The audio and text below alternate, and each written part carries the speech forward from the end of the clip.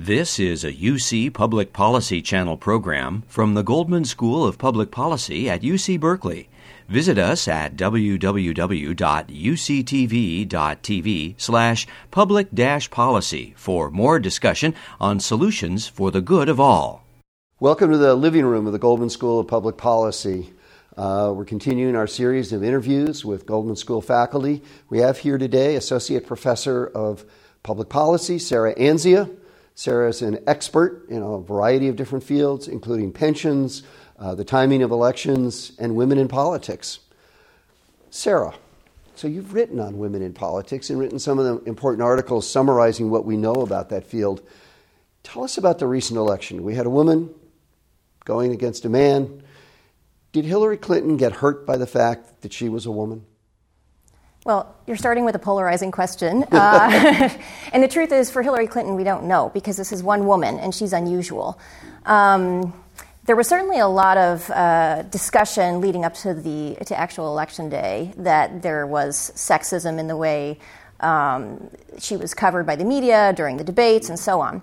But as far as what did this mean when people went to the ballot box, we don't know. I can say that more generally, in the research on women in politics, there's some debate about whether women face a penalty running for office. A lot of the work that's gone on in this women in politics literature has been focused on one question: why are there so few women in elective office? And you might think, well, a big reason is that voters are biased against women, but it's not actually clear whether they are. So if you actually look to the existing research, the answer that is put forward is actually no. It doesn't seem like voters are biased against women when they go to cast their votes. But actually, the basis for that conclusion is somewhat fragile. Most of what's been done has looked at the vote shares of male and female candidates running for similar offices and has found that actually their vote shares on average are about the same. And they've concluded, therefore, that there's no bias against women. But there's an inferential problem there, which is that, well, what if it takes more for a woman to actually become a candidate? What if she feels like she has to be more qualified in order to run? Well, then if the average woman who decides to run for office is more qualified or more experienced than the average man, and they get the same vote shares, that's actually evidence that there is bias against women. It's not evidence of the absence of bias. So is the average woman typically more qualified than the average man? There are a few studies that suggest that there is some of that going on, at least when it comes to national offices. But still, I think more research needs to be done on this topic. We know very well that stereotyping exists, that female candidates are seen as more liberal, they're better in certain issue areas than others. But I think that to really answer this question well, we need to study more elections, different kinds of elections, and the context in which women may be disadvantaged. Let's go back to qualifications, though. In what ways would women perhaps be more qualified than men typically? How would you measure that? Well, that's one of the problems, actually. How do you measure the quality of a candidate? The standard way of doing it in the past has been, have they held prior office? Were they in the state legislature? Now, that's pretty crude, actually, because what does being a quality candidate actually mean? Well, it's sort of nuanced, and that's one of the challenges.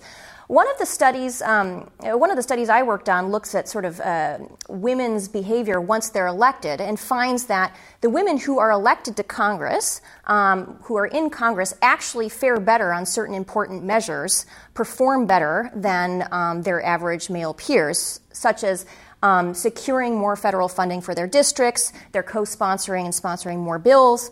Another study looks at, actually asks political experts to evaluate male and female candidates and finds that actually, on average, the female candidates are rated somewhat more higher quality than the comparable male candidates. So this is a really difficult thing to do, though, and that's one of the reasons it's so hard to come to a firm conclusion. But nobody's come up with any evidence that, in fact, women are advantaged. It sounds like the question is, are they just the same as men, or are they disadvantaged? Well, I don't think there's a one-size. My guess, like I'm saying, I think we need to have a lot more research on this topic. But my guess is that it depends on the context.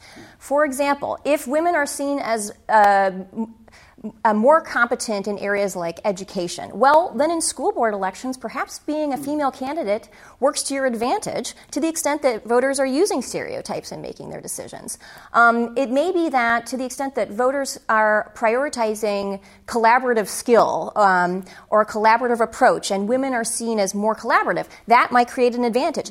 Now, so my sense is that when women are running for executive offices, where like mayor, like governor, like president, it may be more difficult for women to overcome these sort of stereotypes to the extent that the stereotypes in those contexts might favor a man. What's your gut feeling, though, about Hillary Clinton? Do you want to put forth an idea? I mean, do you think it hurt her to be a woman?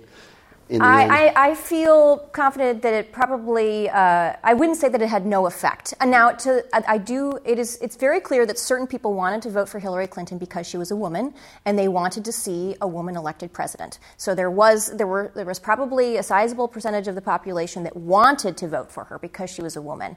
Now, I also think that there was most likely a sizable percentage of the population that didn't like the idea of voting for a woman for president. They didn't like the idea of a woman commander-in-chief, a female executive. So my sense is that it probably did affect her on election day. But figuring out just exactly what that effect was is really difficult to do. So let's go one more thing on this. How can we get more? It's certainly demonstrably true that there's not as many women running for office as men. How can we get more women running for office? What needs to be done there? Well, there are a few organizations out there that are trying to recruit women, and the research does show that women are more likely to run when they are encouraged. That more so than your average man, women need to be asked, they need to be encouraged to run for office. They're less likely to think of themselves as a great candidate for public office by themselves. And so those strategies, in terms of encouraging women to have more political ambition, are probably productive. But to the extent that voters have something to do with it, which we're still trying to figure out, well, that's trickier. And I think we need to learn more about what's actually going on with voters in order to think about possible solutions. I mean, I certainly know that the Goldman School, it's been very nice to have former governor of Michigan, Jennifer Granholm, around the school, because she's, I think, served as a role model for a lot of the female students about, oh my gosh, yes, here's somebody who has been a governor, so maybe I too, as a woman, can become a candidate and win an election and even become a governor, maybe even president. Right. We certainly want to encourage all of our students, not just women, but also the men, to actually bring their public policy skills into the public arena. The other area you do a lot of research on, in fact, the bulk of your research, has to do with pensions, which are a very complicated area. Tell me a little bit about what's going on with respect to pensions in the public sector in America right now, and what, in broad strokes, what's happening. Okay. So this is really complicated, and I'll keep it simple. But first I want to be clear that the research I'm doing is on public employee pensions, so the retirement benefits, the defined benefit plans that government employees get. Virtually all state and local government employees get a defined benefit plan or a traditional pension. So a defined benefit is when you put money in and then you know exactly what you're going to get out at the end in terms of a benefit. And that's in distinction to a defined contribution where you know how much you're going to put in, but you don't know how much you're going to get out, because that depends upon how the money does once it's invested. Is that right? That's right. So a defined benefit plan works as follows. Employees and employers contribute money. That money is pooled, invested, and the resulting pot of money is used to pay retirement benefits to the beneficiaries. Now, as a beneficiary, you get a defined benefit for as long as you live. Every year you get the same amount, or you get a specified amount. If there isn't enough money to pay those benefits, somebody has to make up for the shortfall. You get that benefit. You're guaranteed that benefit for as long as you live. So that's the virtue from the employee's perspective of a defined benefit program, because they know what they're going to get when they retire, whereas the defined contribution program, you don't know, because it really depends upon how well those funds you've contributed into the fund do. That's right. And I think the other important thing to keep in mind is that, well, first of all, the employee's benefit when you get a defined benefit plan is determined by a multiplier, so you get a certain percentage of your final average salary times the number of years of service, and then there's a certain retirement age. So that it's a formula. A defined contribution plan, there's no formula. You make contributions, your employer probably matches it, and then whatever is, what that money's invested, whatever is in that pot of money when you retire is what you get for retirement. The end. If you run out of money, that's your problem. And so this is very different. It's the employee's problem. Whereas the risk for a defined benefit plan is borne by the employer and the taxpayers, not the employee who is retired. Okay, and so what are some of those risks? What are some of the problems that have occurred with defined benefit programs? Okay, well, I think it's helpful to think about two major problems that have happened over the course of several decades.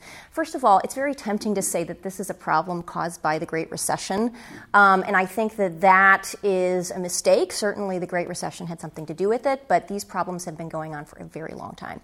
The first problem is that over the last couple of decades, at least, governments have sweetened the benefits, okay?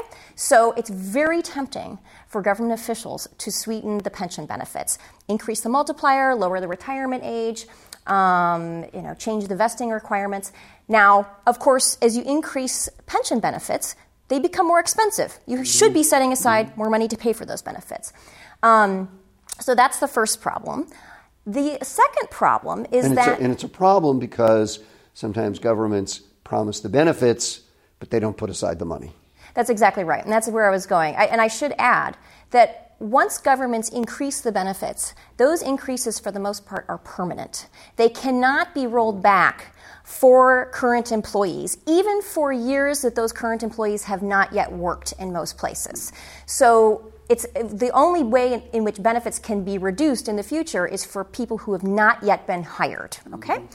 So the reason that increasing these benefits has been a problem is that technically, as soon as the benefits are increased, governments and employees should be setting aside more funds to pay for those benefits because pensions are supposed to be pre-funded. Employees and employers set aside money today for the benefits that are being earned today in order to have enough money in the future to pay those benefits. But they haven't done that, not by a long shot. So the second problem, and it is related, is that governments have failed to set aside enough money to pay for the benefits that have been promised, and now there are big shortfalls. And keep in mind that these benefits are legally guaranteed. There's a defined benefit, so if there is a shortfall, somebody has to make up for that shortfall, whether that's employers, employees, or taxpayers, okay?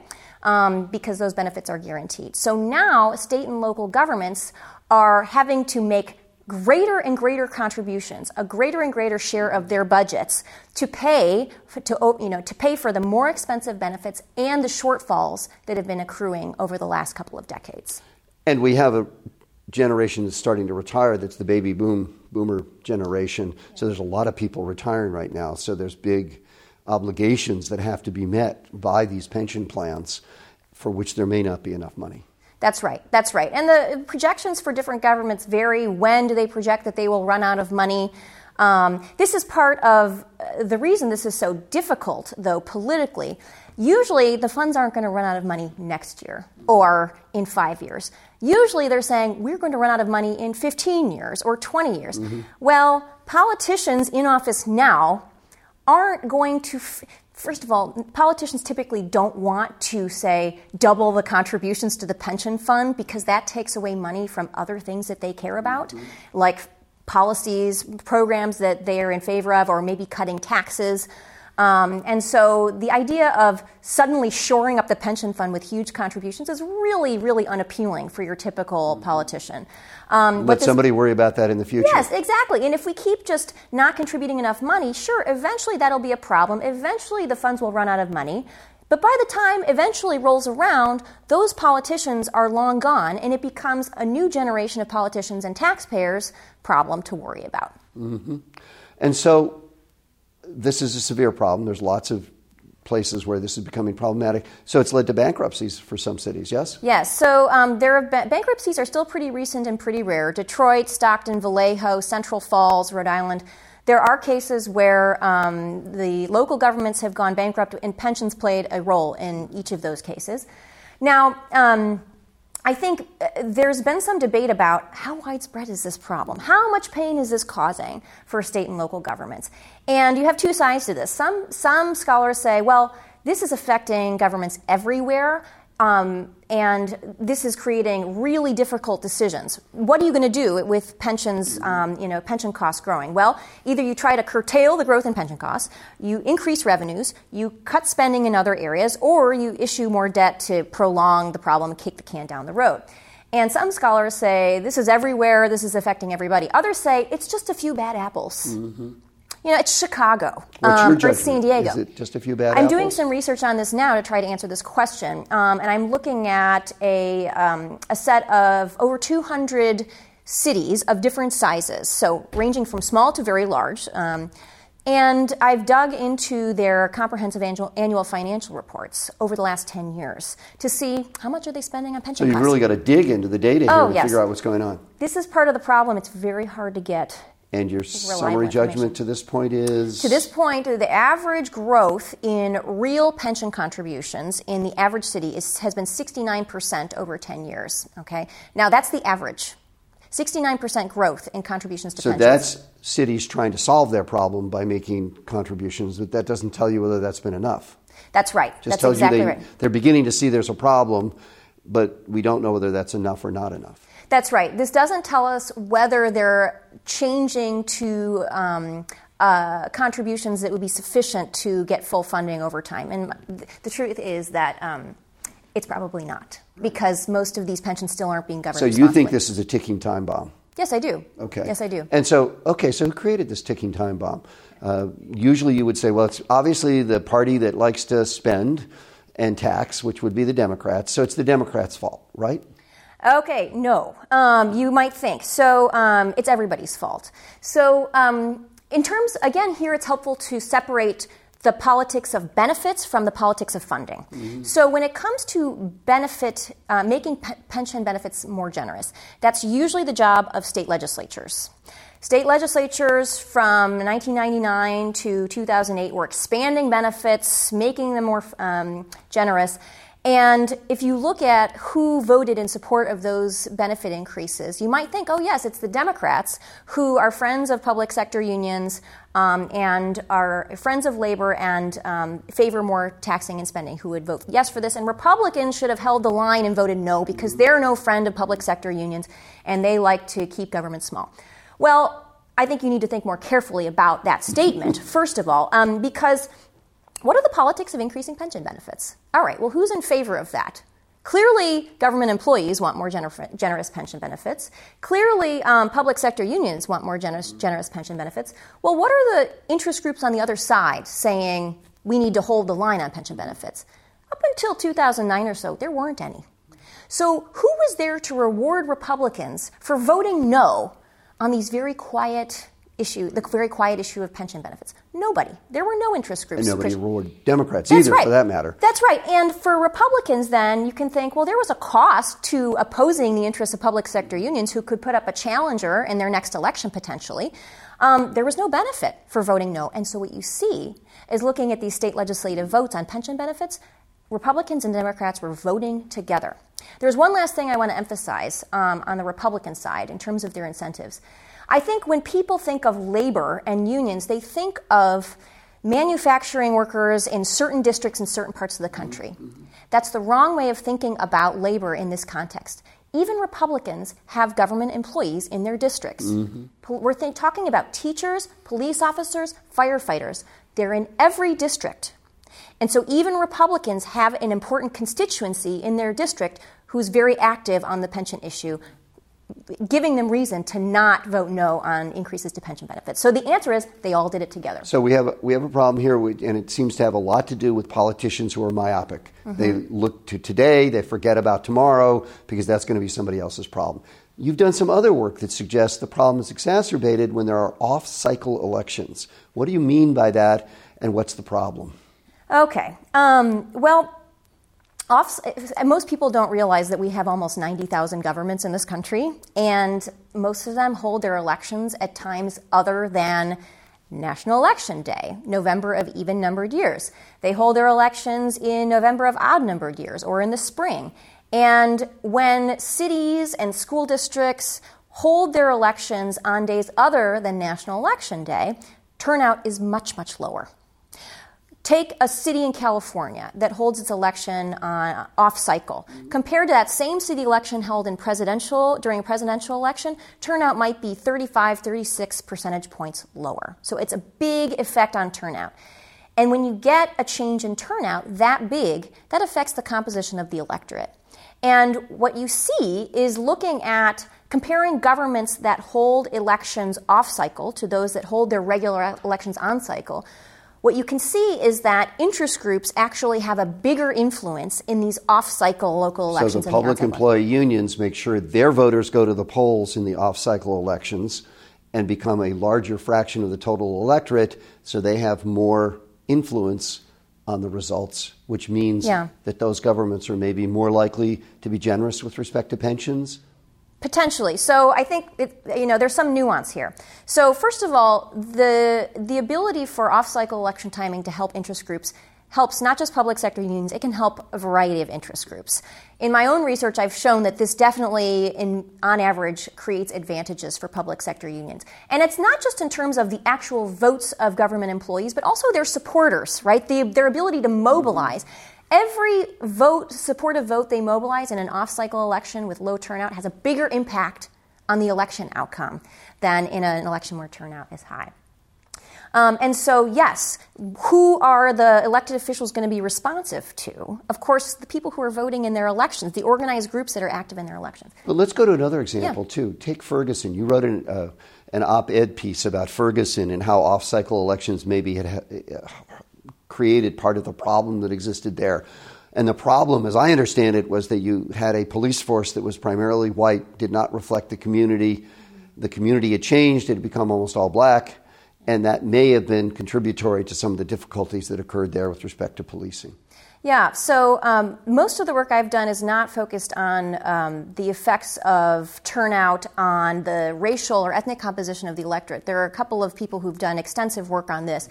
The main idea, though, that has been the focus of my research is that when you change election timing, turnout goes down and the electorate is going to be less representative of the people in that community. And that was very much the case it seemed that it was very much the case in Ferguson, because Ferguson held its elections off-cycle. Even though you have a majority African-American city, only one of its city council members, up till the time of the protests, was African-American. How can that happen?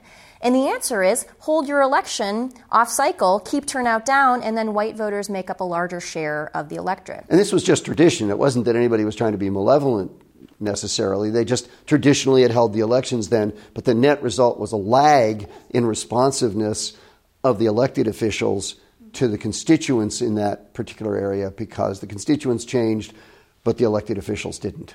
That's right. So, yes, that's right. So it's not that these are bad people doing bad things.